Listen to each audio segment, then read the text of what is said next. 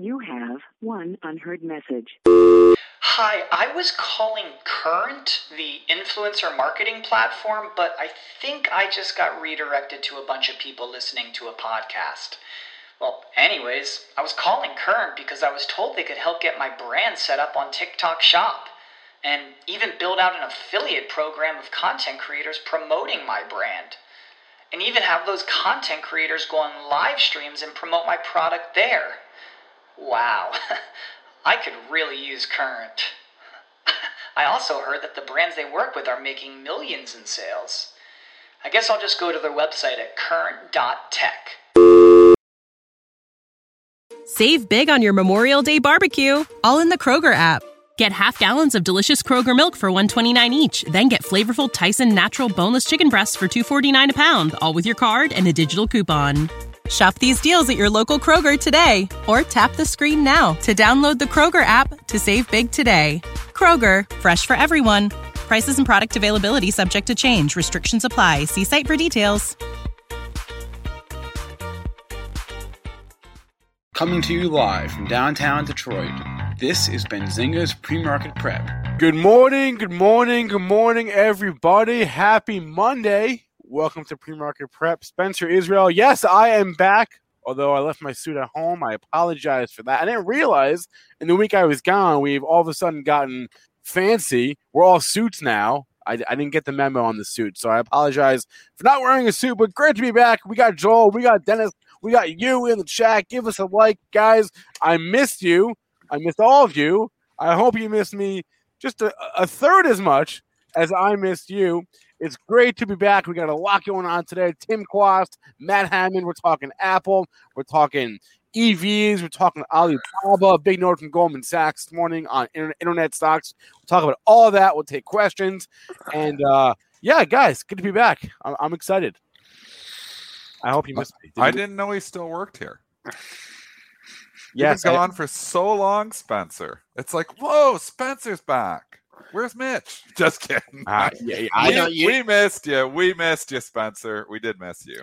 Although you do have to get a suit now because Mitch has set a new standard. I know. Yeah, the host of the show has to wear a suit now, so Mitch screwed you on this one with the suit every day because the chat liked it. Like, we thought that the chat didn't like the suits, but it was positive. Yeah, it was very positive commentary about the suit. So Spencer has informed us, though, that his suit is at the dry cleaners, and he will be getting a suit here soon. Yeah. It's that's where it is. Not just one suit, but I think he had like different ones. He was dressed. I mean, I can go. Tried to take your job. I think I got the single suit. Trying his hardest. And you know what? Also, you missed, Spencer. You missed my visit to the office. I heard about that. Yeah, I heard that you stopped by during the day for like a half hour, and you said, and then you left. Do you know that I was in the office for less than 2 minutes, and I got yelled at by Raz? No. Yes. Saw. First of all, you saw Raz. We haven't seen. Yeah, Raz I did. So I see Raz. You know what? He is a shadow of his former self. Why? What's going on with Raz? I don't know. I haven't seen him. I know you can't talk about women losing weight. Can you get in trouble? Is he losing weight? Yeah, he did. Come on. It was me and him. We were the ones holding the he kicked your party. Yeah, he must have lost 15, 20 pounds. Come on, Raz. You're screwed. Now I'm by myself. I'm the only overweight person I've been on this show. I know. Oh, because Joel, we know, swims all the time, which is ridiculous. So... it was me and Raz. Great. No, I was in the office. I took Mitch and Chris Catchy out to lunch. What a fun lunch we had. We went to that park place, and then we came back, and I got to talk to Rohan and Aaron. Wait. You guys went to park? I've never gotten taken there before. I know. I expensive. Everything. That place is expensive. I know. That place is expensive. Joel's never taken me there before. But you'll take Mitch and Catchy there, and you won't take Spencer there? Well, I put it on my credit card, and then I'm going to expense it to Benzinga. Don't say anything. All right, real quick to the rundown. Then we got a big question for Spencer since he's been gone. Spoos, man, it's a rally, but show us his chart. Okay, it's been a tough one because we opened higher than we came down and undercut the low from Friday. So if you just bought off the open, you probably got stopped out, but we've come roaring back. We're in the green by 25 handles at 44.74, just off the high of 76.75. Crude will not give in, over 70 now, up 61 cents at 70.33. Gold basically down $1 at 17.91. Silver losing those lows just under 24, down 22.5 cents at 23.68. Bitcoin under 45K, down 750 at 44,925. And Ethereum, we're losing 3,300 there. I don't know if you should sell it, but you're the one that called for it to go down 52.50 at 32.59.75. So I'm a little scared on that Ethereum share. The stock I gotta not look at it because I'll sell it. The stock question of the week for you, Spencer, or for last week. Oh, please! And I think I know the answer. Did you hold on to your firm? I knew that was coming. I knew that was coming.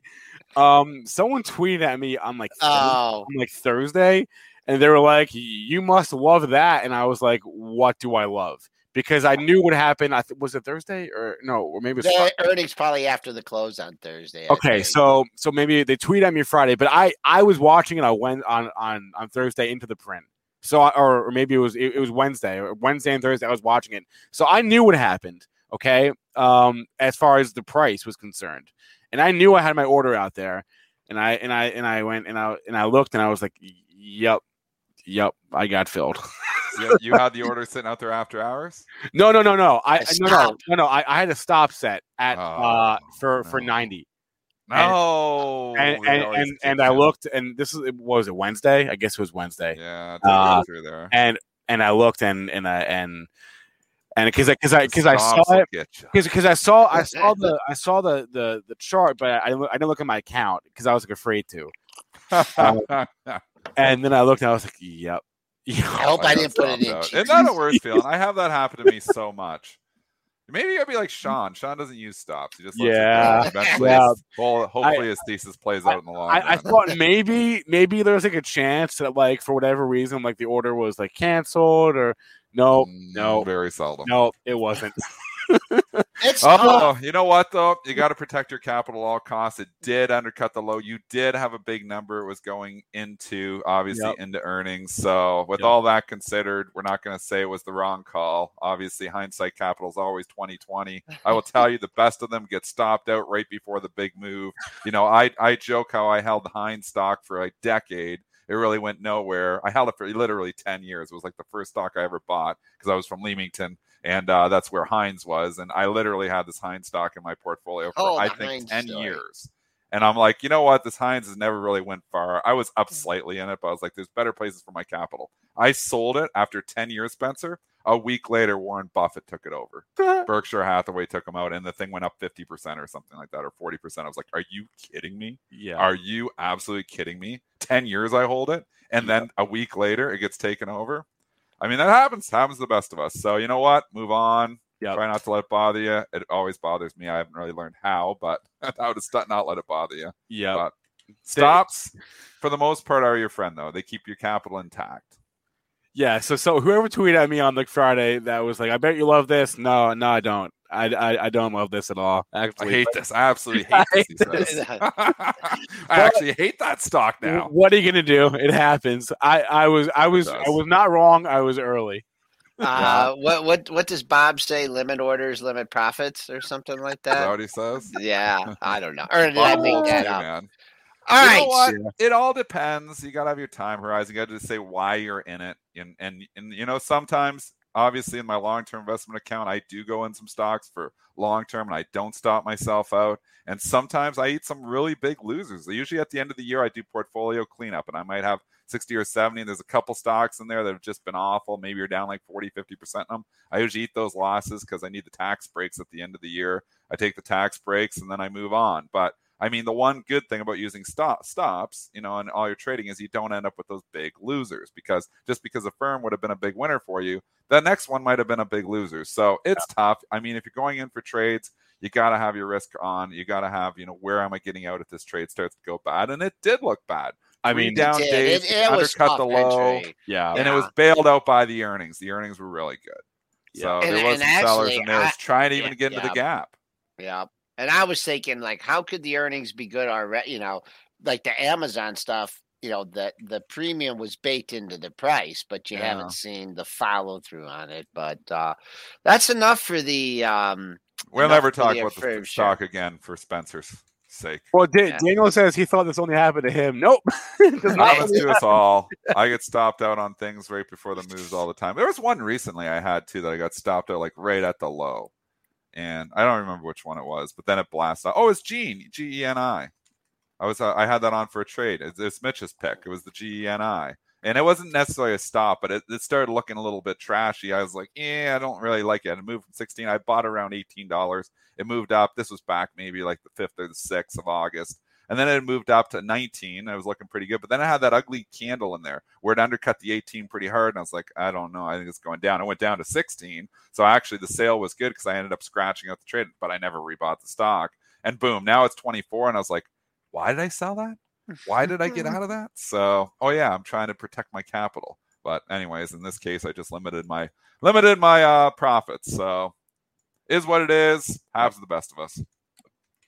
All right, Spencer. All right, Spencer. We'll let you get back into gear here, and lead the show there. And I just wanted to bring it up. I mean, we talked about it. No, it was good that you did. I checked it once on Wednesday, checked it again on Thursday, and then I saw what happened on Friday, and I was very, whatever. It happens. It happens. Oh, it does. Yeah.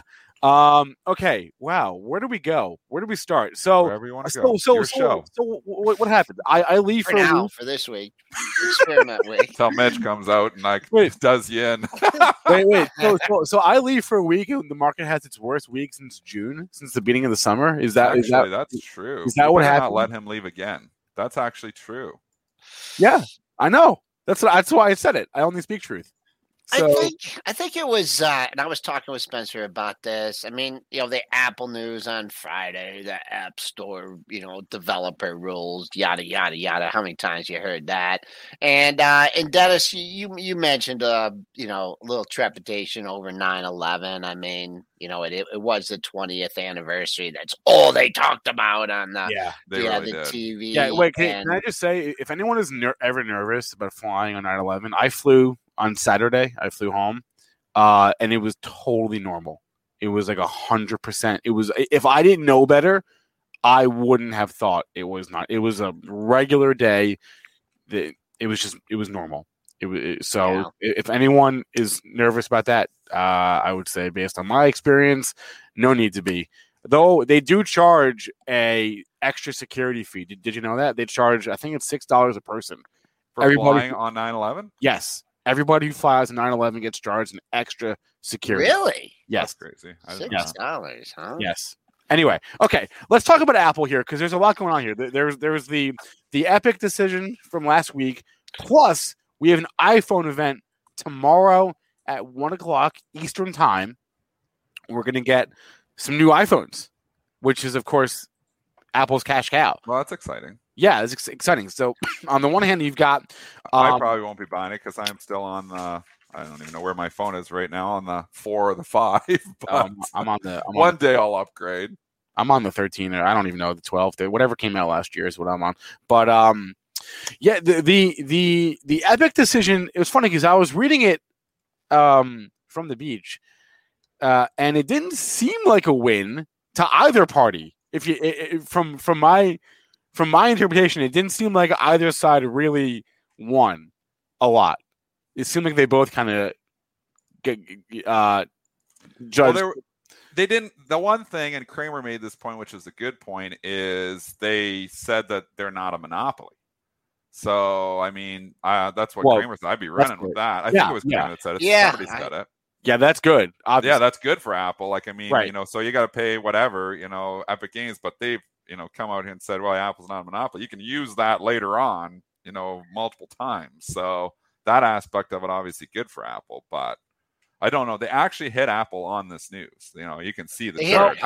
Well, it's Apple funny. got hit hard. It's funny because it's like there's good news and bad news. Good news, not a monopoly. Bad news is that they basically other companies are allowed to go outside the App Store ecosystem, right? And Apple charges 30%, right, commission on every dollar spent in the App Store, Yeah. Apple gets 30% of that dollar, right?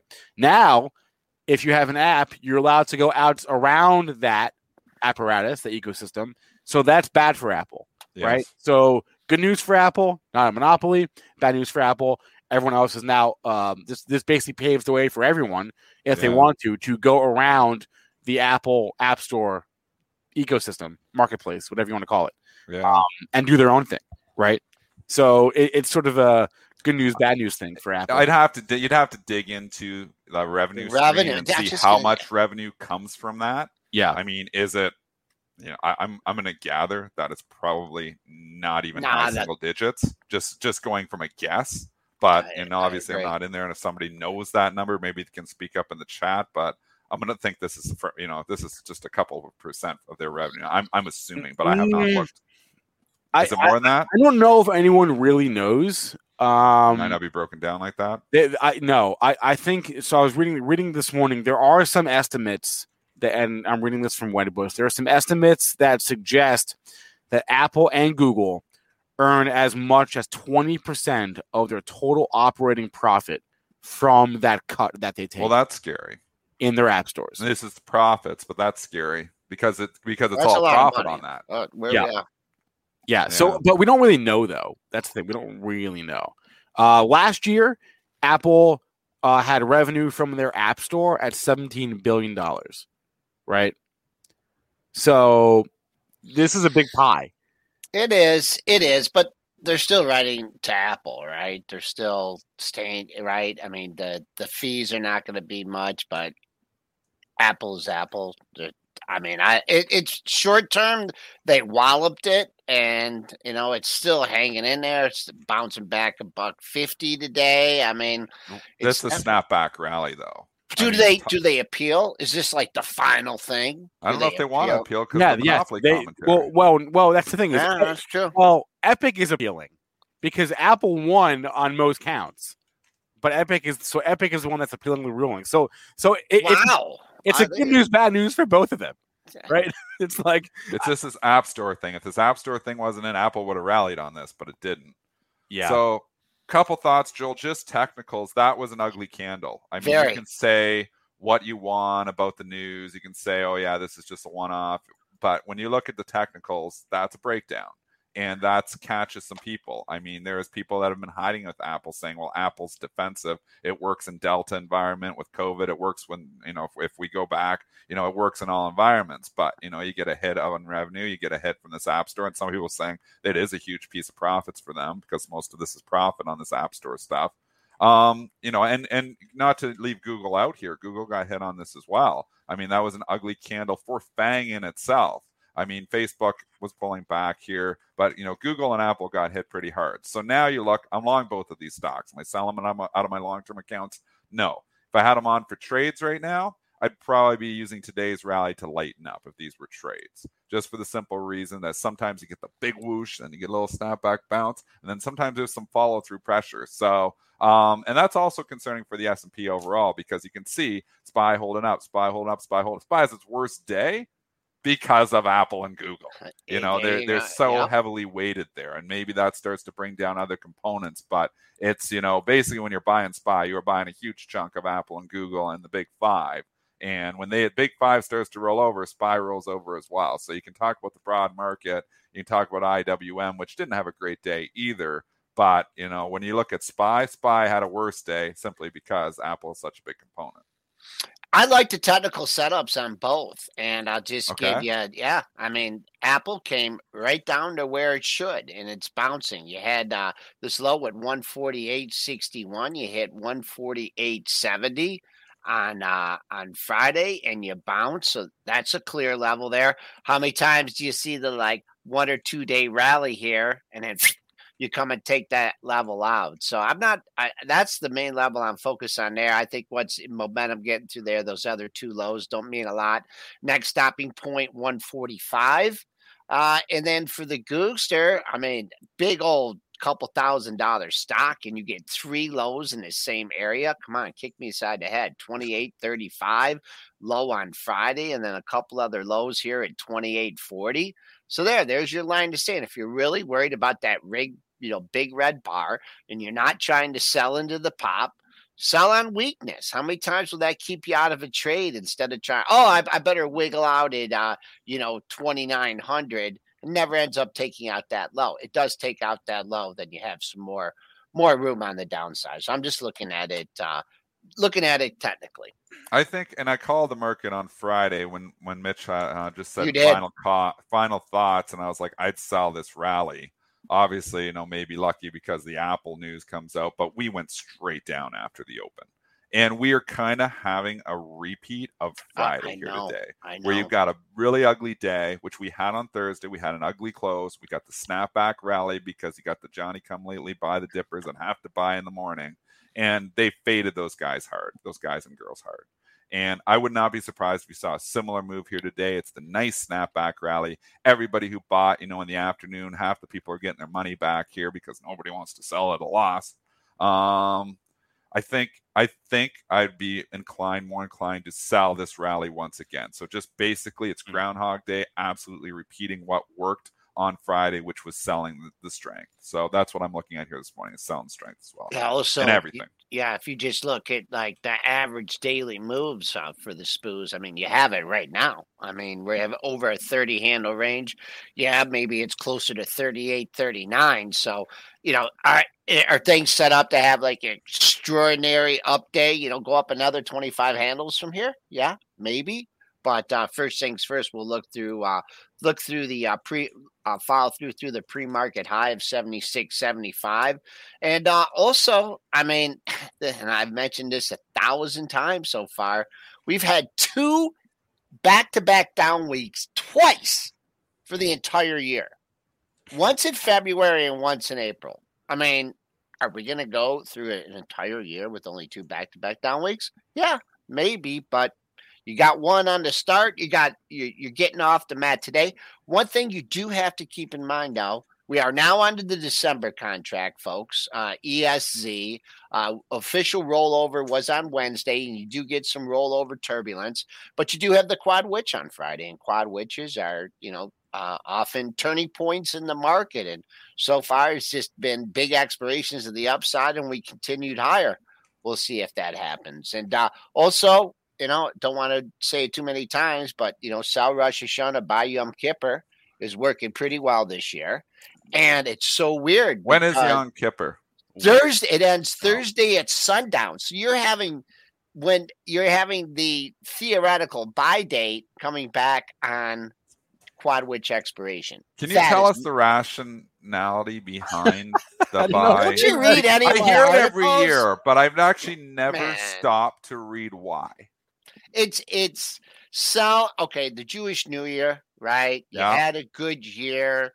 You want to concentrate on the next 10 days, focusing on, being a better person, focusing on, your sins from the prior year. So you shouldn't be worrying about money, right? So you get out of the market. This is more for Orthodox Jews and, that follow this. So you get flat the market. Right? So that's Sal Rosh Hashanah. And then you reflect over the 10 days and, you come back, you go to Yom Kippur, you say, Avinu Malkeinu, and, you're all set. And then you're ready to get back into the market. So you sell, and then you rebuy at Yom Kippur. And the historical significance varies over the years. I think last year I said buy Rosh Hashanah and buy Yom Kippur because the market was going up so much. But that's it. It's just, you don't market adages, Dennis. There's some meaning behind it. But this is something I've written about. I did an article. Dennis, did you see the article I sent you over the weekend? I'm bad. That would be a no. How did you? It was a busy weekend. I texted you and I emailed it. I know it was a busy weekend. The email. I should have mailed it to you. The email won't get through, Joel. The email won't get through. It's tough to get emails through to me. Yes. Yeah. And also, on top of all of this, lest we forget, we do get CPI tomorrow. Inflation is still a thing, everyone. So was that? Someone asked like the most difficult question. They're like, "Do you think we're going to have a tapering correction? Are we tapering? I mean, what the hell are we doing? I don't know. We're not. I mean, as far as I'm concerned, Powell is he's not giving in. I don't know. We get a weak jobs number. I mean, you just can't.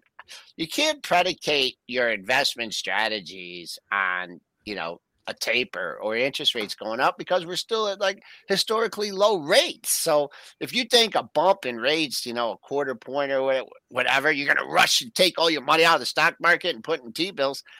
I don't think that's not going to be happening. So we'll see. We get runaway inflation. That's a different story. We get stagflation. That's a different story, but they don't want to. I mean, rising interest rates would hurt this economy. Okay, can I just say, so yesterday we had to do a food shop. Obviously, we had no food in the house. We hadn't been in forever. We went to Costco and the typical food store, Meijer, right? And we spent $350 for two Costco and Meijer for two people. What time did you go to Costco? That's impressive. You guys like to eat. Oh, you went Saturday. Oh, we went yesterday. No, we went yesterday, like 10 in the morning. Granted. Oh, you went early. Granted, we had no food in the house, zero, and we like to buy in bulk. So, we're not going to be going for a while now. But still, that's a lot of money. He's stocking up for Delta. That's not it. Costco's a machine. You know what they've done? They're back with samples. I don't mess with them now. But you used to go and eat your entire lunch. It's the whole thing. I'm like, Joel tell the story. He does. He goes there, the whole family back when the kids were young, and they're like, we don't. Actually, maybe that was me. Stop. Maybe that was me. You know what they did? They added the self-checkout. So now, like, even these lines are super huge, and then all of a sudden, like, everyone just zips right through. I mean, they're efficient there, man. But we loaded up on food for the breakfast. But enough about food. Okay, that's a lot of money, Spencer. Holy mackerel! You're bringing your lunch. You're not kidding. I always bring my lunch, Joel. Did you do your meal prep? I noticed that cafeteria, man. Can I short the cafeteria? There's nothing going on in there. Yeah. There's nothing going on in that cafeteria. So you were here for like 5 minutes or so. I was not here. Who said I was there for 5 minutes? I don't know. No. Raz? Is Raz in the office, or did he make his quarterly visit? No, he made his quarterly. He made his quota for the month. He's done. Okay. Right. Let's talk China. Let's talk China. We're off the rails. Bring us in. I know. We're Mitch is so much better at bringing us in. Anyways, go ahead. He doesn't take our shit. Let's talk. That you swore. Oh yeah. Now I'm in trouble. I can because Mitch ain't here. I'd be in trouble. Then you just said ain't. Ain't a word because ain't in the dictionary. That's Spencer. Come on, take control. Are we good? Okay. Yeah, bring us back in, please. Okay, there are two China headlines this morning I want to discuss. One related to Alibaba, the other related to EVs. And we'll start with Baba here. This is a report from the FT over the weekend that China wants to break up Alipay, which is owned by Ant Group, which is within the Alibaba ecosystem there. So there's that. That's your Baba headline today. And the second headline is from your EVs. Apparently, the Chinese government thinks that there are just too many EV makers in China. They want NIO and XPeng and BYD to consolidate, and Li Auto to consolidate. There's just too many of you guys. I couldn't agree with that. I couldn't agree with them more. I could not agree with them more. Yeah, I could not agree with them more. There's too many, and there's like who needs them? I mean, who needs all these EVs, man? Do we really need electric vehicles? Well, to save the environment, we do. No, I don't want to get in my whole tangent. I agree with that. The longest standing Tesla shareholder is now arguing against EVs. I want to hear this. Because they're not a car company. It's a technology internet, solar, whatever. It worked. Kind of company. That was Raz's argument the whole time, and you know what? He was right. Yeah.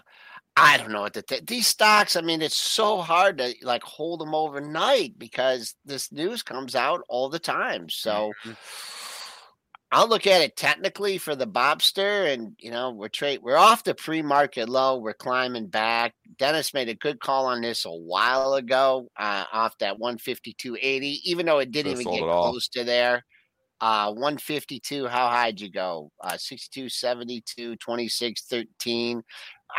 If you feel like you need to own it, this is the area. 165, 166, 50% pull back off this move. So that's what I'm looking at it technically. Dennis, you want to give your fundamental or technical thoughts on that one? It's all political risk. Yeah, I mean, it just doesn't go away. We get a new headline once again here to come in and knock Alibaba down. It's like every every time Baba's going down, it's because China said something or China did something. Mm-hmm. I mean, it's tough when the government is actively working against your companies, your public companies, and I just don't see that changing anytime soon.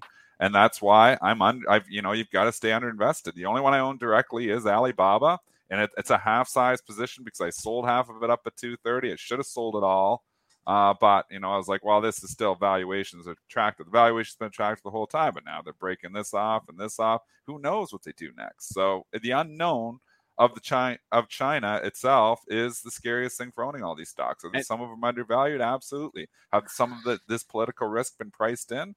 Probably. Has it all been priced in? Well, we don't know what that risk is, so it's hard to say if it's all been priced in. So I don't know. I just stay away from it until I know more. And I think Dennis said the key words there, which are not going away. That this is ultimately the $1 million question as it relates to any big macro thing, be it this or COVID or anything, right? Trade war. Is it going away? Right? Like COVID, like COVID, we have some clarity now. It's been a year and a half. We have some sense like, okay, the worst is probably behind us, right? But with China, we have absolutely no idea.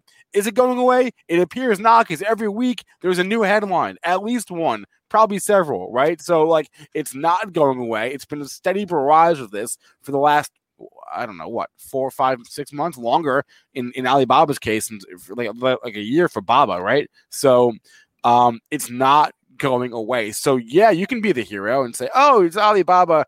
Yeah, I'll buy the dip here, sure. But maybe you do that after headline number 4. We're at headline 50 right now. It's every week. If you were selling on headline number 1, you are an absolute genius. When they pulled the Ant IPO, that was the best selling opportunity of selling opportunities of all time. And if you look back and look at the weeklies, we know that was right when the stock was near all-time highs at 319, and it got hammered the next day on that news, and then it snapped back. And that was the opportunity around $300 to get the hell out while the getting was good. I didn't get out of any of it up there, unfortunately, but the smart money was, and obviously it's continued to go down and had a 2-for-1 stock split basically since here, except you didn't get any more stock. So $165 here now. Do I think Alibaba is cheap? Yes. Am I worried about China? Yes. And that's why I don't add to my position. This one, I wish I would have kept my, you know how I like to write on the charts. But this is really when it all started. And this is going back to November. And they had decent, right up November of last year, they had decent, they came off the high. I think this was the Ant when they got anted, and then they popped back up, and then they had good singles days numbers, right? November 11th, and they hit it on that. They hit it on good news, and then it came back to that area again, never filled this gap. And then this was the big news here. And you did have a snapback rally. That was a nice rally, and here we are. So I'm gonna keep the writing up there next time. But what's the next super catalyst to take Baba higher? Well, and are they gonna say something good? I mean, is China Communist Party gonna come out and be helpful? I mean, that would be a big change, but I don't think so. Did they say something about investing in Didi or something last week? Didn't we get that? Remember, Didi popped on that. Well, there was the thing about them taking Didi private that was very quickly shot down. So I don't know who was going to take them private. No, China was. They popped on that last week, and I think Baba moved off that as well. S&P's creeping back up towards the highs of the session. No quit here, up 26 handles just off the pre-market high, 76.75. So keeping it bid here at least 56 minutes before the open. And how are the EV names doing? NIO, XPV, lead today? Not much happening there. Not much. Okay. Just up with the market overall. Flat. Tesla's up with the market too. Okay. This looks like, it feels like to me like another selling the rip opportunity here. And, we give by the dip so much credit, but I tell you, this has just been 2021 has been the year. If you've been fading, you've been making money because, the majority of stocks have just been chopping around, not doing much. And if you're buying dips and selling rips, you're banking coin. If you're just buying dips and holding, you're up and then you're down and you're up and you're down. If you're just selling rips and you're holding while you're up and you're down, so you got to be doing the combo, buying dips, selling rips. S&Ps are up 260 after an awful day. I'd bet more on the sell side than the buy side. All right. Is Tim lurking in the background there? Yeah, he is. But before I bring Tim on, I want to do a really quick plug on the topic of EVs. Benzinga's next conference is an EV conference. It's next week. Woo! Here's the link in the chat. We got people from GM. We got people from Luminar. Here are all the companies that are nice. In the link there. Luminar will be there, right? GM will be there. A bunch of battery companies will be there. Archimoto will be there, right? Worksport will be there. So there we go. BenzingaEvents.com. Learn more about the Benzinga EV conference next Wednesday all day. Hey, Spencer, I just want to make sure, did you line up Tim for today? Did you send him an email so he comes on today and remembers? Are you making fun of me or something? Yeah, I am. We Why? didn't have a guest on Friday. What? Yeah. I don't know where Joel's going. No here. big deal. Wait. What happened to You sent Ryan the reminder on like Saturday for Friday. Jeez. It's okay. That's tough. All right. No big I'm deal. sorry. All right, Tim. No Tim. big deal. Oh, I forgot about it. It's Monday. He was on the calendar. Get match. All right. It's Monday. It's 8:36. That's Tim Quast on from Market Structure Monday. Get access to actionable news and market research with all the information you need to invest smarter and profit faster. Start your free trial today at pro.benzinga.com. Tim Quast, how was your weekend, sir? It was great. It was I had a wedding anniversary over the weekend. Oh. So Congratulations. I am the most fortunate man on the planet. I am amazed every day that the beautiful woman that I get to share life with puts up with me. How many years, Tim? Let me guess. See, I don't want to make it. This is always a dangerous. Dangerous game here, Joel. He's younger He's than me. Is this number one or number two? He's much younger than you, Joel. He's not even in your realm.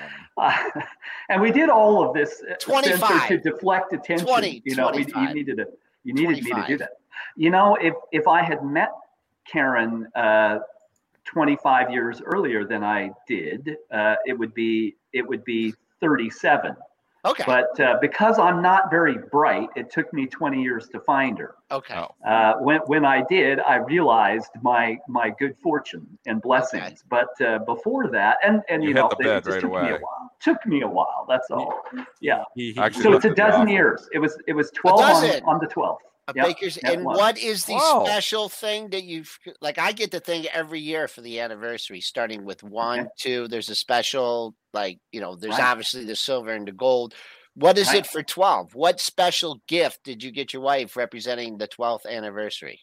A large David Yurman ring. That's what I got. Ooh, I don't know Yes, if that's it. yes, Yeah. Yep. That's what it is. It's the Yurman ring anniversary. The 12th is, yes. And Yeah. one more thing, and then we'll let you do your stuff. Is that an NFT behind you? It is, and you can. We're actually auctioning it off on the show 1.6. today. Yes. Oh, excellent! This is an Right. NFT. Speaking of which, there's Take a the great snapshot of it. You get Tim. Right, You right. get Tim. It doesn't picture actually in front of the exist. picture as an NFT. But right. That's it. Well, it's funny that you mentioned that. There's a column in the Wall Street Journal by Andy Kessler, who is a hoot. I tend to like what he writes, but he was talking about the just bizarre valuations. You know, how Carvana is worth more than Volvo, Ford, a bunch of car companies. You know, he went through this whole litany of things in which the valuations are crazy. But he also mentioned how there was a invisible statue auctioned off for $18,000. I saw that. That doesn't even exist, and somebody paid $18,000 for it. So I'm sure it'll all work out. Everything's fine. But You All right, can so get a Tim- cup. I'll give you a cup Yes. of air from in here. You want to auction that off here too? Here's a cup of air. Dennis's air. Yeah, you if can you breathe my bid- air. I hope I bid don't have early COVID, and 'cause that'd be a often, bad right. auction. So Tim, what's on your radar for the week as far as markets are concerned? Well, as you know, Congress is in session, and options expire. So it'll be, that'll be an interesting confluence of events. I think it was Benjamin Franklin who said the certainties in life, the only two certainties in life are death and taxes. Yep. Right. And then Will Rogers, here's a name that probably your audience doesn't know, expounded upon that and said, the difference between death and taxes is that death doesn't get worse every time Congress is in session. So you can ponder that. That's pretty good, actually. That's a pretty good line. Here's what we're thinking about, Spencer, and I hinted at it. The options expire this week, starting Wednesday, Thursday, Friday. So you have VIX expirations, and that isn't just the VIX. It's not just volatility, the fear gauge, the measure of the implied volatility of the S&P 500, but it's the volatility as an asset class instruments. So it's always a nice peg. You can figure out, well, are people wanting to be more conservative, or are they going to take more risk? In August, it was apparent on the 18th of August when VIX expirations hit last time and the market dropped that people were less interested in volatility hedges. That's what it means. It's not a negative. It means that money is very likely to pursue things like Tesla. And so it'll be interesting. Thursday come index options expirations AM dated, and then Friday is quad witching. I like to, I've said this before, that unknown things occur during these periods. And so I like to look at two things. What is the general direction of the demand trends across the market? And we talk about that with Edge, that you can measure all of those things. You can see where the money is going. And then number two, because the unknown can occur, things that occur over the market, OTC, happen during those periods of time. I prefer to portage around those rapids. And here's the way to think about this. The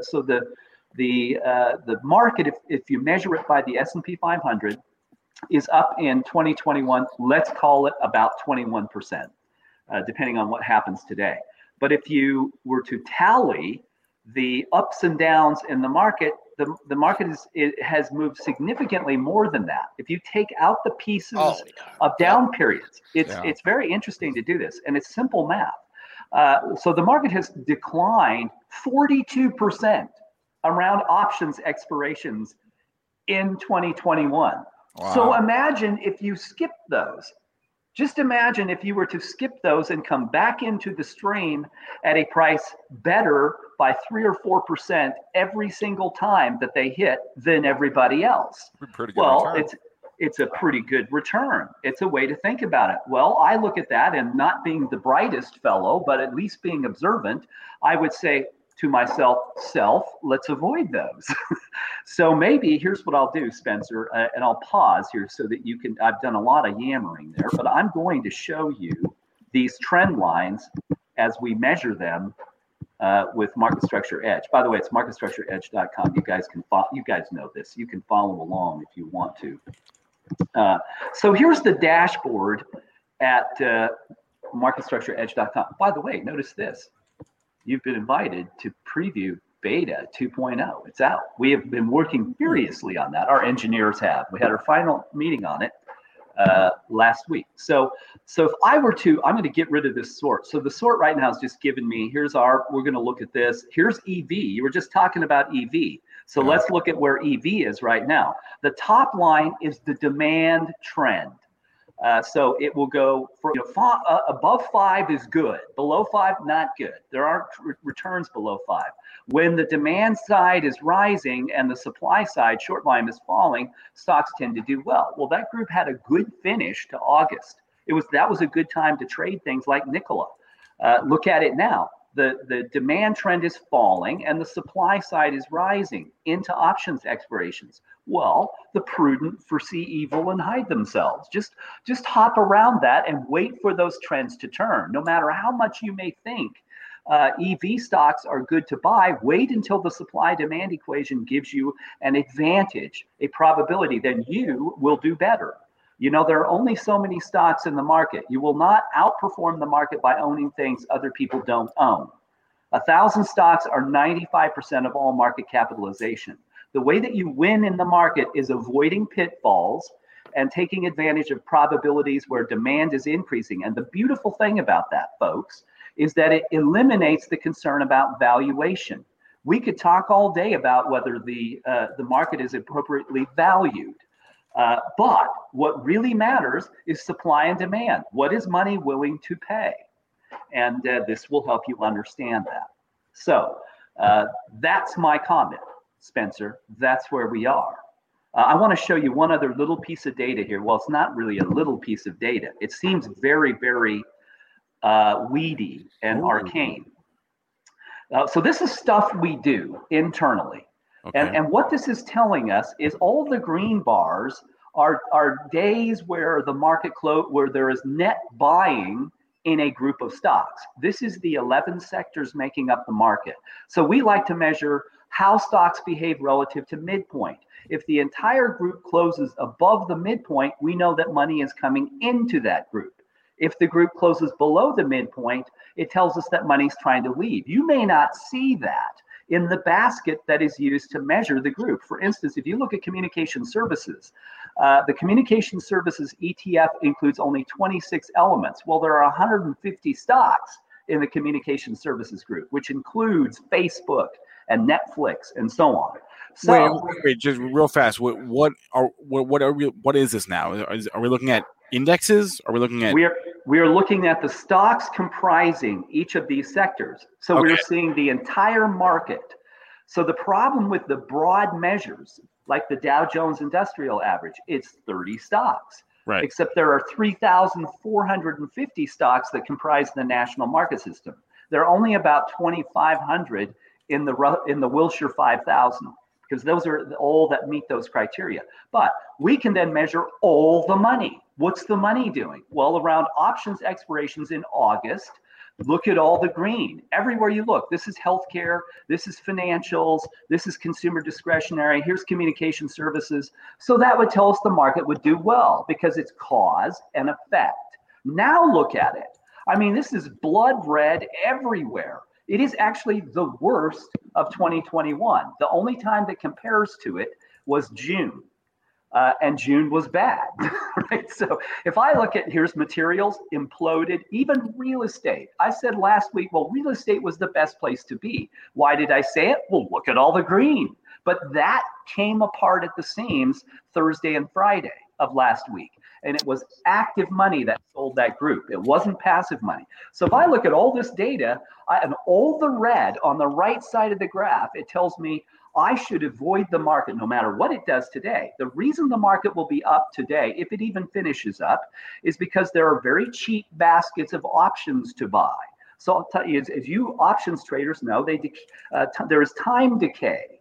And there's a Greek term for it. I think it's theta. I don't pay attention to those terms. But I do know this, that there will be an effort on the part of high-speed traders who are very good and faster than everybody else to say, where do I get the best discount on these options? I'll buy up a basket, and then I'm going to run prices in that group in the hopes of selling my basket to somebody else by Friday morning at the latest. But this will play out this week. We warned everybody at Edge in our market desk note so that you will understand that it's not fundamental. There's a reason why this is occurring, and the prudent should beware of it. I'm not gonna go chase stuff this week because I can see all the blood red there, right? Why would I do that?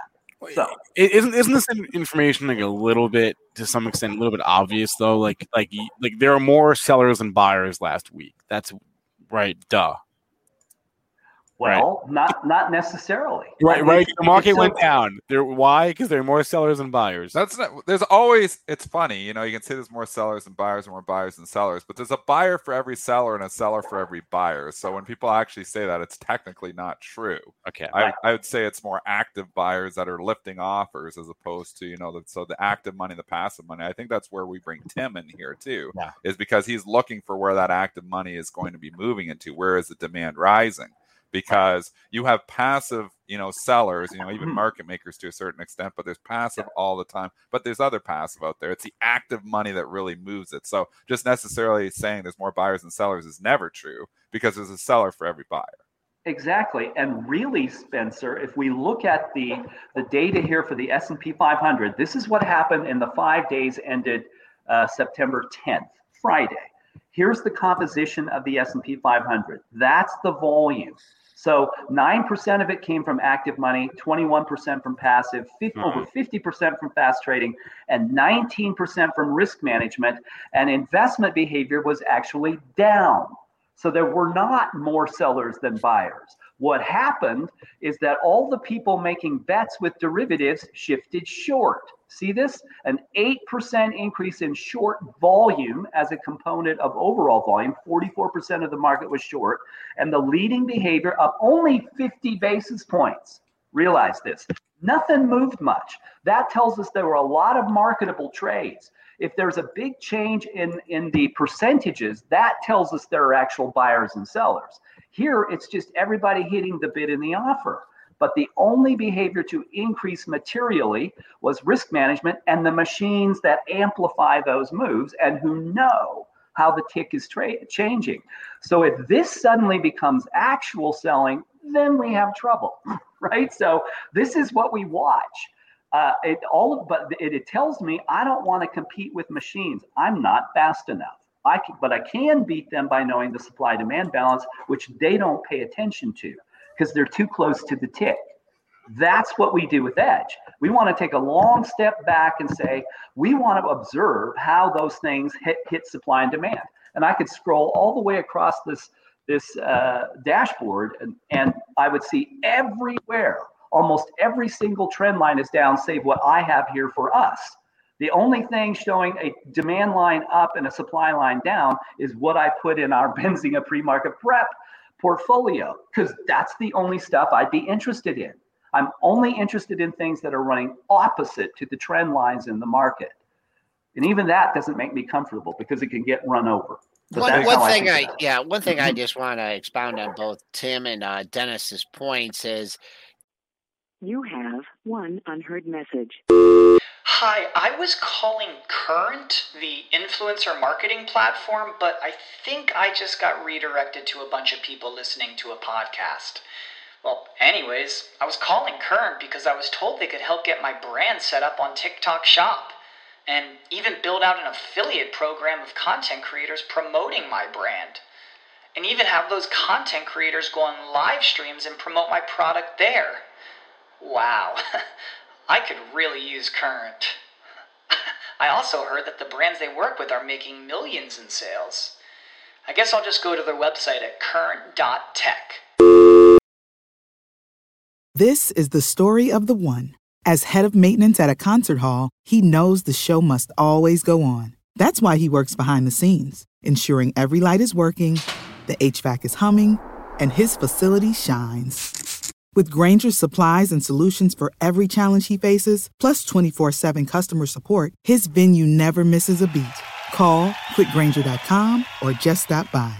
Grainger, for the ones who get it done. You know, there's times when you can feel like when the market's going up, like it went up last week, and kind of like it's going up today. There's there's offers there, right? It seems like institutions, they're always willing, they always have targets. They're always looking to, hey, if I could sell 200,000 Apple at 154, that's a quarter of my position. And so they're selling into strength. Their offers there, like, come and get me. This is where I want to sell it. And then you feel those days like that. Now, a day like Friday, people are selling on weakness and there's less bids in the market. And so you get those down slopes. And of course you have the buyers that step up, but it's just selling into strength as opposed to like a day like, and it even kind of feels like today, like the guys that didn't panic, the guys that didn't sell on the close. 9/11, we're going to open 40 handles lower. They're like, okay, I'm getting a 30-point premium to where the SPOOs closed on Friday. My number's 44.70, and they'll work it. So it's different dynamics. And Tim, I think your numbers kind of like sniff out everybody, the strong sellers, the strong buyers. And no, I think just taking both your points into account there, I just wanted to throw that in there. Well, and I agree with you entirely that I think it's important to know that the market moves according to the bid and the offer. That is it's a central point. And who sets those? Well, we just looked at the data. Over 50% of the time, those are coming from people who don't want to own anything at the end of the day. So if the buy-sell balance begins to tip against them, that's how the market goes down, just falls apart in the last hour. If machines that don't want to own anything go, wow, the bid is and the offer is moving against me, I'm pulling my bids. And that's how you get May 6, 2010, a flash crash. If machines that get these exemptions to make markets, all that a market maker like Citadel cares about is making a tiny tenth of a penny profit on the difference between bids and offers and supply and demand. That's what they're doing. But if they see those things begin to tilt against them, they're out. And that's how the market can suddenly move without any real buyers or sellers. Yeah. It doesn't take much for that to happen. All right, Tim Quast joins the show every Monday at 8:35 to give us his thoughts on the market and who's doing what. Tim, pleasure as always. Talk to you guys next Monday. MarketStructureEdge.com, guys, to learn more about Tim's product and how it works and how they view the markets. It's 8:54. Time flies when you're having fun, is what my dad always says. So let's do some ticker time. Drop some tickers into the chat, and we will take a look. Do you want the dad saying of the day? Yes, I do. Dads love saying, let's rustle up some grub when they're hungry. And also the rustle up some grub. I like this dad saying of the day. This is the old one. Money doesn't grow on trees. Yeah. Jeremy Newsom has written the book. I remember Jeremy Newsom has written the book, Money Does Grow on Trees. Yeah. And then the one for tomorrow, I just got to give it in case I forget. This is one of my favorite ones. What's the plan, Stan? Okay. We're moving on. Let's go to. We'll start with. I was going to start us off, but now we got a bunch in the chat here. So let's start off with Twilio from Michael. Twilio, long time. Mondo. Long time. No luck. Look at this, Joel. You got a growth stock and a pullback here. That's actually interesting in itself. I mean, Twilio has been one of those stocks that just continues to grind higher valuations. Nobody cares about those in the growth names. Eventually they do if growth starts to slow. I'm going to say your level, and Joel probably it's just the same one. If you go out and you just, what jumps out at a 331 low back from August 19th. That's as long as it's above that, the bulls are still in control. But if it breached that, the overall trend line would probably be breached as well. The trend line, you could argue, would be breached even if it went through 340. But I think as long as it's above that 331, I'd stay in the bull camp. I don't want to be in it. You lost half of this move here too, which is not good. You had like a 40-point move, so you want to, if you're looking for this thing to go to 370 beyond, you got to regain 350. That was right in the area of yesterday's high, trading up 263. If you want, and I know no one likes when I do this, but if you want to be like super bearish, right? I mean, you've had some major down moves, and then the rebounds have just been this first rebound snuffed out at 400. Then they tried again on a weekly. It was snuffed out at 400. Now you're kind of forming the same area at 370. So if you don't want to do, if you want to do a projection here from like 410 to 330, 80-point move, 80 down from 370. Takes you to 280. So I don't. So you better hold 331 is what you're telling me. Yeah, big time. Yeah. Again, if you're putting on any trade, we want to say it again. Even though Spencer Israel got stopped on as a firm, it's the right call. It takes out your contingent where you have your contingency plan. Whenever I enter any trade, I'm thinking, where am I getting out? Where is my out before? I'm not worried about how much. First step into any trade is where is my risk, and then I can build my return off of that. But if you're looking and saying, I'm going to make all this money by buying this stock, and you're looking at how much money you can make first, you probably in the long run will struggle to survive in this industry. It's all about capital protection, discipline, cutting your losers, having your level, where it is. And sometimes they're clear cut, sometimes they're not, and sometimes they do the little undercut and rally trick, and there's all kinds of different trades off of those too. But just make sure you can put on any trade as long as you know where your out is. I do want to say I I'm a smidge disappointed this morning on the likes. We're at 308 likes. I would have thought, I've made my triumphant return. The prodigal son. I'm back. Like the show more. I think we averaged 840 last week. I know. There's definitely. But you want to know something? Mitch pushes those likes, man. I know. He pushes way harder than me. I think he's probably in the background pushing the likes right now. He pushes so much likes, harder. Likes. Yeah. He is. When we went out for lunch on Friday, like we're walking down the street and he's asking people, "Do you like pre-market prep?" No. Then like the show with a thumbs up button. I keep saying they need a love button on YouTube. Put the love button. Yeah, see, we'd be loaded up with the love button. I'm way more chill. I'm way like if you want to hit the like, but I'm not gonna make you do it. I'm not gonna ram it down your throat 30 times a day. But I guess that's what I got to do apparently to get us to 500. And you know that I could care less. If you don't want to watch our show, then put on CNBC or go do something else. Joel, yeah, don't say that. I don't care. That way. You don't like the show? You don't like the best financial content in the entire world? Then go do something else. I mean, I don't know what the heck you want. Wait. Juan says there was at least no fart jokes this week. What exactly went on last week when there was some bad things. Did you do that, Dennis? There was a few bad tangents. I will give what happened Dennis, last week? What did you do? Oh, the Tesla. Tesla fart story came out. All right. Yeah, that came out of Dennis's mouth. It was 2-year-old farts, so it was okay. Oh boy. I didn't fart live on the show. I haven't done that yet. I don't think anyone's done that yet. How would they know? That would get some. I guess when your eyes water. Some dislikes too. All right.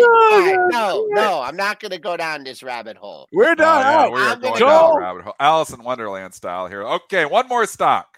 One more quickly. I saw a drop in the chat. Kohu Semiconductor. It was off the board. Kohu. I have not traded this stock. Long time. Yeah. Let's look at the chart, though. Kohu, $34. You know what?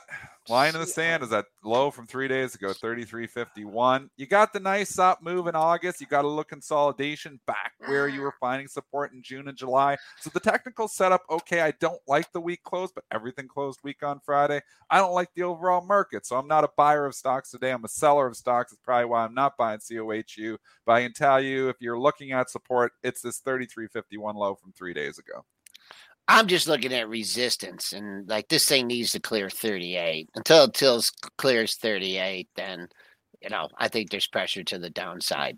Okay. All right. Hey, I'm gonna hop off, Spencer. I need to talk to you later. So I'm gonna hop over to Pre-Market Prep Plus. First stock I'm gonna cover is AMC for all you apes out there. That's on Pre-Market Prep Plus. That sounded really ominous. Didn't everyone join you to talk to me later? That sounded not good. I don't know what that's gonna be like.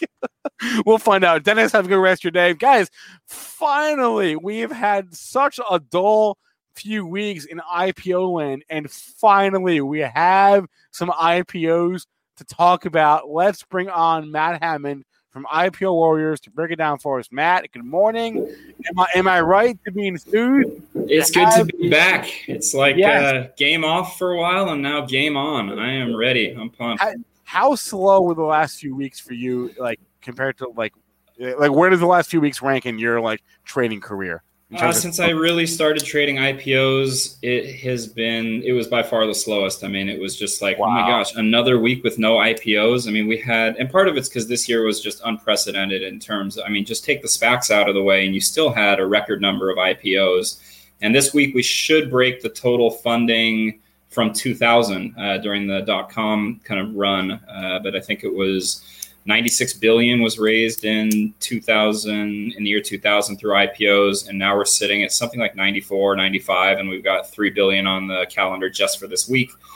So we're headed not just for breaking the record, but setting a very high bar for years to come. But it's been a very profitable year. People, I went back and read some of the chats from we had to kind of fill space in the last couple of weeks. We talked strategy. We talked about a few of the kind of the oddball IPOs and uplistings and even de-SPACing. But yes, trading IPOs, if you're taking long positions, buying off the IPO is generally not a great strategy. And it's sort of considered common knowledge. Don't buy the IPO, wait for it to settle down, wait 6 months, let the lockup period expire.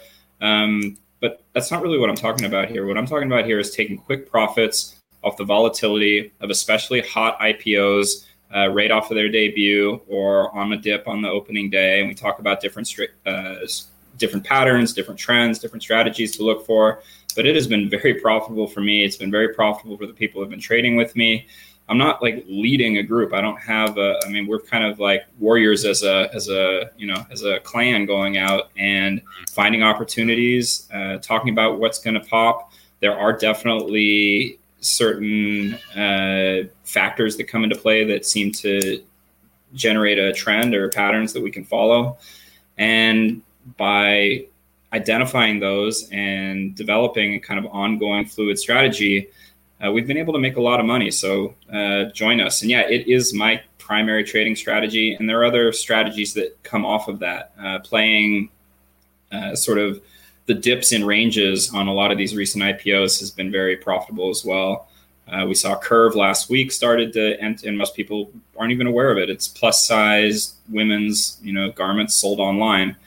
And just by watching the trend of it and seeing that, hey, it IPO'd at 18, debuted at around 18, 19, then ran up to 30, and then it started pulling back, and at around 20, it started looking really like, this is looking good. And this is in the same vein as like Lululemon and some of the other, and Nike. It's at home, COVID. People are buying clothes still, and they don't want to go out and shop. So right before earnings, they dipped down to 18, 19. I said, this is, you got to play this. And I only knew about it because I was playing it on the IPO as well. Yeah. Jumped 30% the next day, killed on earnings. And we saw the same thing in Sentinel a few weeks ago. It came down to like 45, 46, bought it. It ran up to about 70. We've seen, even Affirm was a recent IPO that was starting to pull into range. So by following stocks right off the IPO, it's really like getting to know a baby at birth. Like, you see it develop, you see the market reacting to it, you understand why it's trading, where it's trading, and whether it's because of some big news or whether it's just, people have kind of forgotten about it for a little while. And so you see a lot of IPOs, especially when the market gets cold, people kind of take their money out of them. And then when the money comes back into the market, these recent IPOs, especially the hot ones, have really, we've seen quite a few of them double in price in the last month. And playing those swings was kind of where my attention went when there weren't IPOs to play. Yeah. And it's kind of like, you're always building blocks. You're putting one idea on top of the next and on top of the next. And for me, trading IPOs is just sort of the baseline. It's kind of like how I meet stocks. And playing the initial debut gives a nice sort of, I'm aiming for about 5, 10, maybe 20% win on these over the first few days. Sometimes I'm holding a little bit longer. And right now we saw in, I guess, August, sort of things start to cool down, and we weren't seeing big premiums on the debut price from the IPO price. And I think that's part of the reason that a lot of IPOs got rescheduled from August, because, the big underwriters were like, yeah, we're not going to buy right now because we're not seeing that debut premium, that pop before it debuts. But a lot of the stocks that had IPO'd right before that, they got such small premiums at the time, whereas in the normal IPO environment, or certainly about a year ago, they would have added another 20 or 30% on that debut pop. They kind of came out with a pretty subdued price, which is a great thing for retail traders like us, because we get to buy it and then catch that wave up. And we've seen really a lot of more IPOs right before this sort of lull that gave impressive gains over the next month or two. It's almost the strategy changed a little bit from grabbing the initial immediate pop to, hey, buy these and hold them a little bit and wait for the market to come back. And then you're going to have a great opportunity to take the profit that used to be exclusively offered to the institutional investors on the IPO is now being kind of spread out a little bit to retail traders. So we have a huge lineup coming up. Yeah, let's get to the calendar. So for me, it's game on. There were no IPOs last week. There's a lot of attention in SPACs. It seemed like the SPAC trade is back again. Some people consider the de-SPAC an IPO. I don't. It's totally different fundamentals. They have been hot, so they're worth watching. But yeah, watch Mitch on the Benzinga SPAC Attack show. The guys on that show are really have kind of caught me back up to speed and showed me some opportunities. I made a killer play on ARQQ based on having watched some of the things they had. And yeah, I mean, in Mitch's spirit, smash that like button. Sign up for the newsletter at IPOwarriors.com. I recap all of the things we talk about today. I send out written up overviews of each IPO and give you a little bit more details on how I'm trading them. So IPOwarriors.com, sign up for the newsletter. You'll get that in your inbox usually after the show on Monday, sometimes Tuesday before the IPOs go live. I'm going to skip the list because we're about to go through them every day, but I will post this PowerPoint to the website. You guys can download it if you want to. Wait, I just want to real fast, share your screen. Share your screen. Oh, I'm not sharing my screen. That No, will not yet. leave people a little bit confused. Hold on. And then we can Sure. get the schedule. We got some names this week, guys. I wrote them down. Can you see that? Yeah, I got you. There we go. Okay. All right. Yeah, Sport Radar is the one that I took note of. That one seems interesting. I like, and we'll just jump right into that one. So Sports Radar is interesting because it's something that a lot of people have become familiar with, certainly sports gambling, starting with DraftKings and, now a bunch of others, is becoming mainstream. It's legalized in a lot of states and it's growing. Sports Radar got a lot of attention because they were kind of on the doorstep of doing a SPAC deal, and then it fell apart. It did. And in some ways that's good for an IPO because there is a tendency to think, oh, well, companies that can't do an IPO go the SPAC route. So now that they're doing a real, an IPO, people are, in some ways that gives them a little bit of credibility regardless of why the SPAC deal fell apart. They are kind of in that category of the thing behind the thing, which you guys always talk about. They do the data streams that these gambling websites use to get their data from the NBA, Major League Baseball, and the NHL. They lost the NFL contract, a couple months ago to Genie, and that I think gave them a little bit of, people are kind of raising their eyebrow and going, hey, how tight of a grip do they really have on these data rights? Are they going to lose more? And if they're, if they had the big four and now they're down to the big three, is that the direction that they're going in? And I don't know enough to say one way or another, but this is kind of the premier company in terms of streaming that data to the gambling websites. They've shown growth and profitability. They avoided the SPAC route. And Genie, it was interesting because they beat on the recent earnings report, but shares dropped anyway. And some of that might just be we've seen a lot of companies beat on earnings and their share price drops, and people are kind of going and shaking their heads and going, I don't understand why. But some of it is that people are getting so excited going into these earnings reports that they're driving up the stock, and it's one of these buy the rumor, sell the news events. But no doubt, sports betting is here to stay, and this is the data that drives sports betting. It's also a very popular name, and we've talked about these day two runs. Do a little bit of quick review here because we are resuming after it's almost felt like last month was the off season, and now the season's starting again. The day two run is something that happens, especially with familiar brand names, where people aren't really, especially retail traders who aren't active traders, but they have a stock portfolio. They buy things when they think that they have an opportunity. And they're not aware of the IPO on the day of the IPO because it's sort of a specialized event that gets more coverage after the day of the IPO. So Sports Radar will have its IPO on Tuesday. Tuesday during the day, there will be a whole bunch of news outlets that cover sports. Sports Radar jumps 30% on IPO. And that article will show up in everybody's, everybody who follows sports, everybody who's got their Google News feed, they're going to get this and they're going to go, oh, that's gambling. That's the thing behind the thing in gambling. And then on day two, these retail traders will get into their accounts, buy the stock.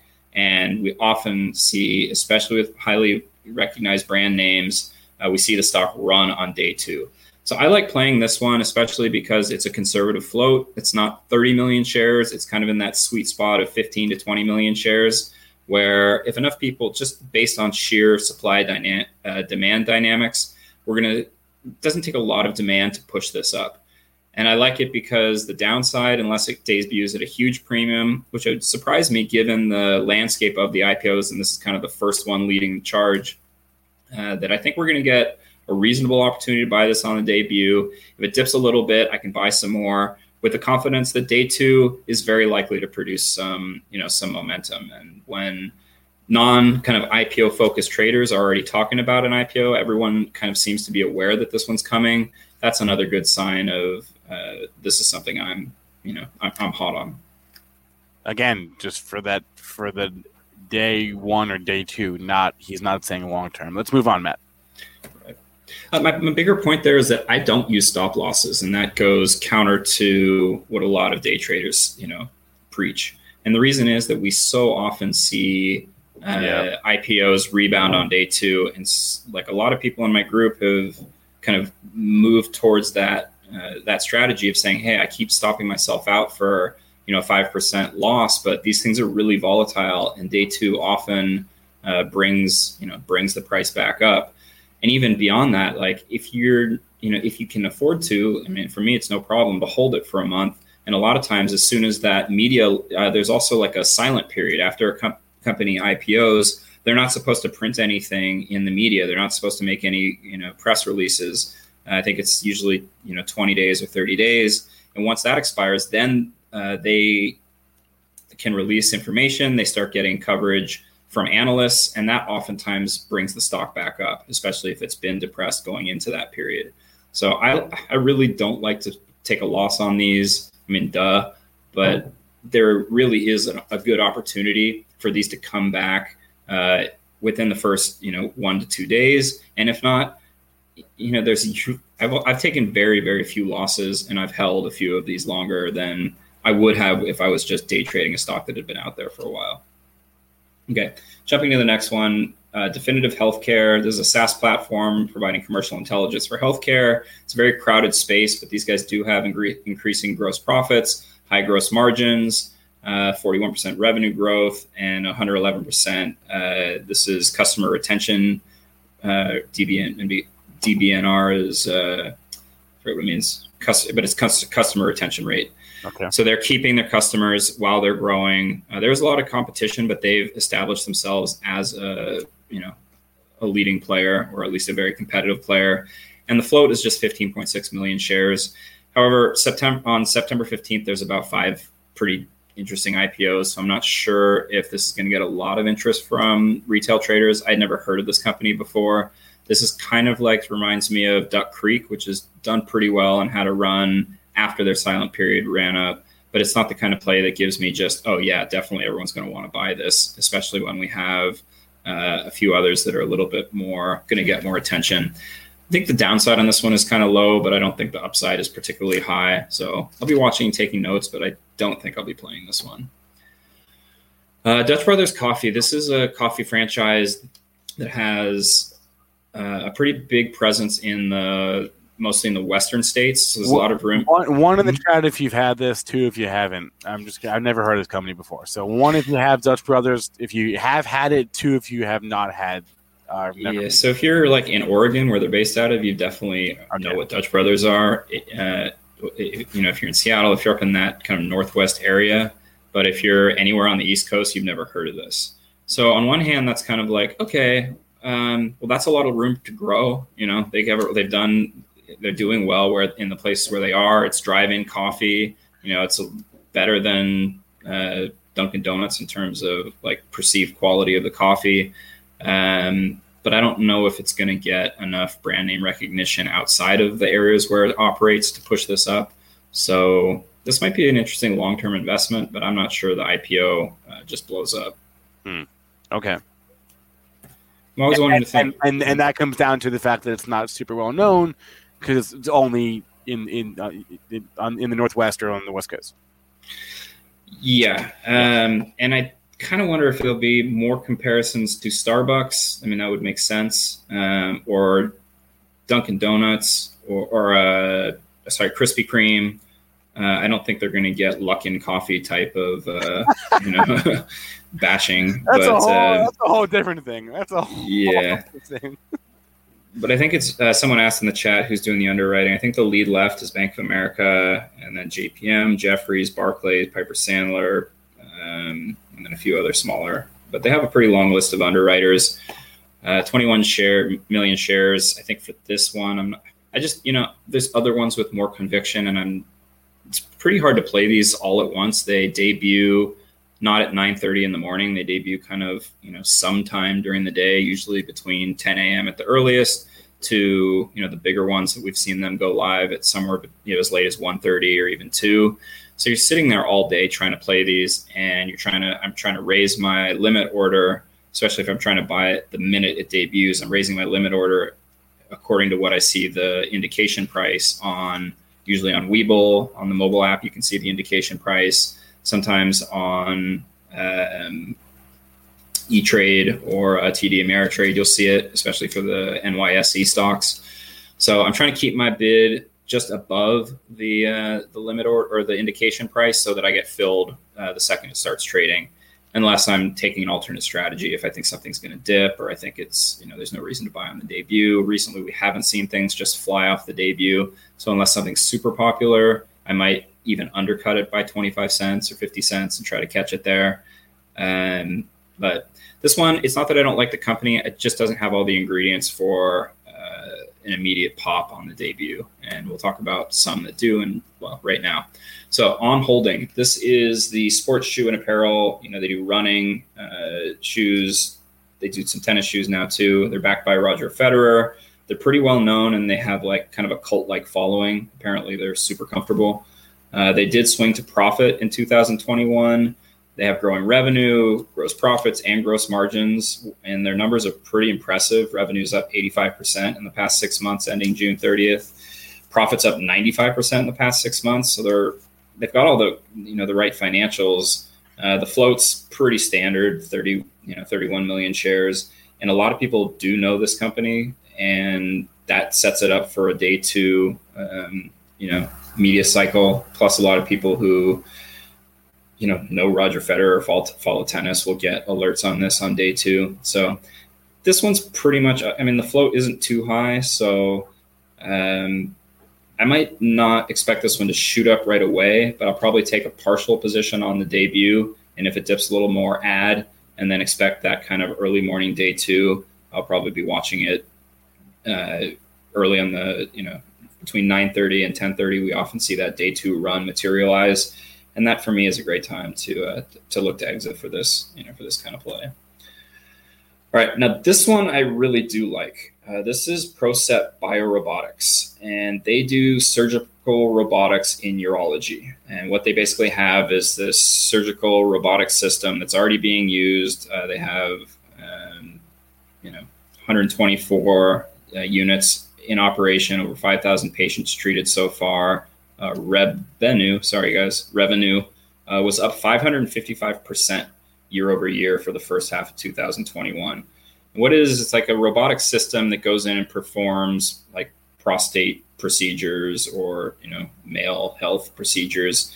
And it really reminds me a lot of Intuitive Surgical, which has gone up 1,000% in the last 2 years or something. It's been one of the best performing stocks in the market. Yes. Yeah, and this sounds so much like it with a float of just 5.5 million shares. Plus, there's an underwriter allotment of 825,000. But this to me is just like low float. It'll get a lot of comparison. Doesn't need to be a brand name recognized product. They're already using it. This isn't one of those speculative biotech. Oh well, once they get FDA approval, you're not holding on for that. This one to me is screaming like, play it and play it big. Of course, there's risk involved, but this is the kind of play that gets a lot of attention. And everything I've read about them says, yeah, this one with a low float will go. I want to play this one. ThoughtWorks, this one's a little bit tricky for me. This company is a technology consultancy for software design and development. They're pretty big. They also run Turing.com, which is like hiring high-level remote developers, through their website. And to me, it's kind of like one of those situations where the market's not going to be interested in a consultancy. It's not a lot of growth in consultancy businesses. They're sort of stable and safe, but they're not high growth. Whereas, online, like Fiverr, for example, went through, on a huge run last year. So Turing.com is like kind of really interesting, but their core business is not so interesting. They are spread out across 17 countries. Their revenue is up 24% in 6 months ending June 30th, but I don't know how much of that is from the website and how much of that is from the consultancy. I would assume that a lot of it's from the website. These are solid numbers, but when you look at a growth stock, it's it's not particularly sexy. It's not like some of the other ones that we're looking at here. And, consultancy is not a great story, but hiring remote developers is a solid story. The one that kind of puts it into the less interested side of the equation for me is the float is 36.8 million shares, which just doesn't give it any particularly volatile or, they aren't going to be low float traders who just jump into this one. It's probably a good long-term bet. It might see an increase. It's just to me, it looks like one of the plays that sort of dips a little bit, stays just $1 or $2 below the debut price and leaves you hanging on for a while. And then by the time it does come back up, you're kind of like, I just want to get out of this with a non-loss. And then then you're kicking yourself when it does finally run. I could be totally wrong, but to me, this one is, all right, Matt, we got to wrap run through. Okay. Yeah, just run. Okay. Easy Fill delivery gas station. They deliver gas to your door. What? Sounds really weird. There's an app for everything. I mean, EVs are coming up strong on gas. I can't believe that that's profitable. It's available on Webull. It just has a super low float and might get targeted by people going, what the hell? We'll all buy it and it'll go up. And then it's just musical chairs who can sell out. We've seen crazier things happen. I'm going to keep an eye on it, but it's one of those. I'll just be shaking my head when this thing gets run up to 5 to 10. Yeah. Dice Molecules, biotech oral delivery platform for therapeutic, blah, blah, blah, blah, blah. I don't understand this. I don't understand biotech. Unless it's something very specific, I'm not playing it. Next. Tyra Biosciences, environmentally friendly pesticides. Sounds kind of interesting. This was previously a publicly traded company on the AIM, which is a subset of the London Stock Exchange. From what I can understand, they've never been profitable. They don't make much money. It's a lowish float, but I just don't think it's going to get targeted, and I don't think the story is sexy enough. So if I'm wrong, okay, I'm going to miss some. If I miss this one, I'm not going to kick myself over it. ForgeRock, I like this one. I like it because it's identity management platform. Sounds a lot like Okta.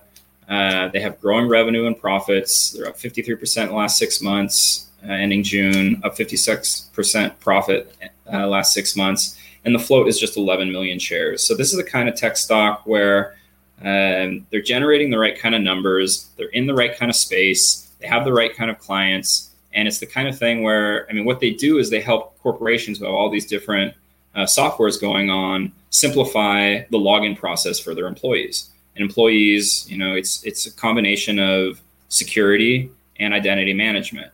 So cybersecurity has been really hot. Identity management for companies has been pretty hot. Okta is up like 1,100% since its IPO in 2017 with just 11 million shares. This to me is the kind of setup that I like to play. And that's a wrap, right? That's a wrap. IPO schedule for the week. Matt Hammond, IPOwarriors.com. Link is on the screen. Link is in the description. It's in the chat. His Twitter handle is there as well. Sign up for the newsletter. It'll go out in a couple hours here with a further breakdown on these stocks. And join the Reddit group. It's free. Right. We're live trading these. Thanks as always. Talk to you again next week.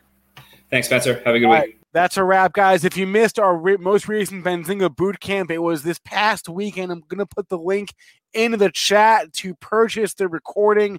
There it is, a full day of stock market investing, trading education from our most recent boot camp from Saturday, the 11th. That's going to be a wrap from me here. Thanks to Matt. Thanks to Tim. Thanks to all of you in our chat. I missed you guys. I really did. Get access to actionable news and market research with all the information you need to invest smarter and profit faster. Start your free trial today at pro.benzinga.com. Save big on your Memorial Day barbecue, all in the Kroger app.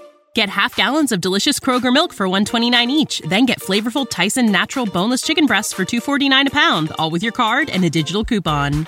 Shop these deals at your local Kroger today, or tap the screen now to download the Kroger app to save big today. Kroger, fresh for everyone. Prices and product availability subject to change. Restrictions apply. See site for details.